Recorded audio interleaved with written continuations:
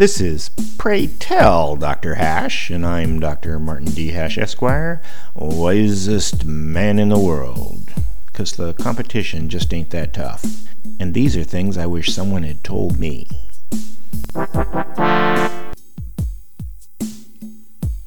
Today's topic, Multipolar World. Since the fall of the Soviet Union 3 decades ago, the world has been dominated by the West, specifically the United States.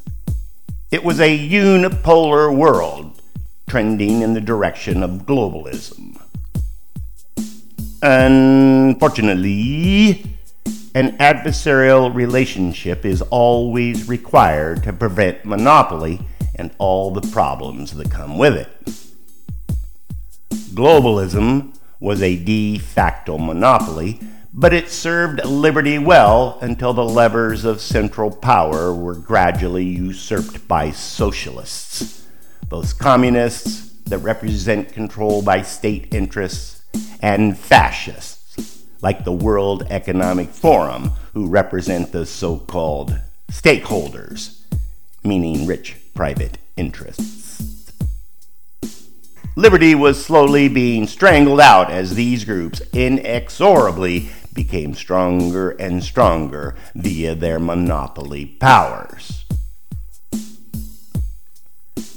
That all changed with the Russian invasion of Ukraine and the West's sanctions against it. Several powerful nations had resented the U.S.'s overarching control of all modernity, primarily through military, internet, and the banking system, but the cost and impetus to compete with the established framework was too high.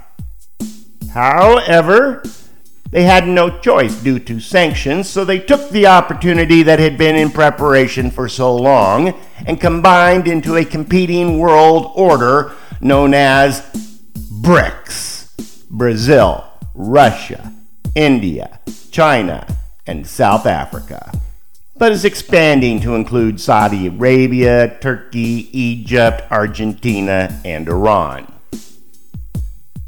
At first glance, this formidable competition might seem threatening to American hegemony.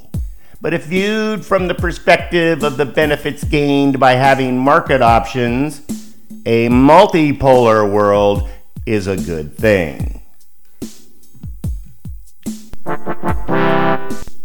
For more, see my website at martinhash.com.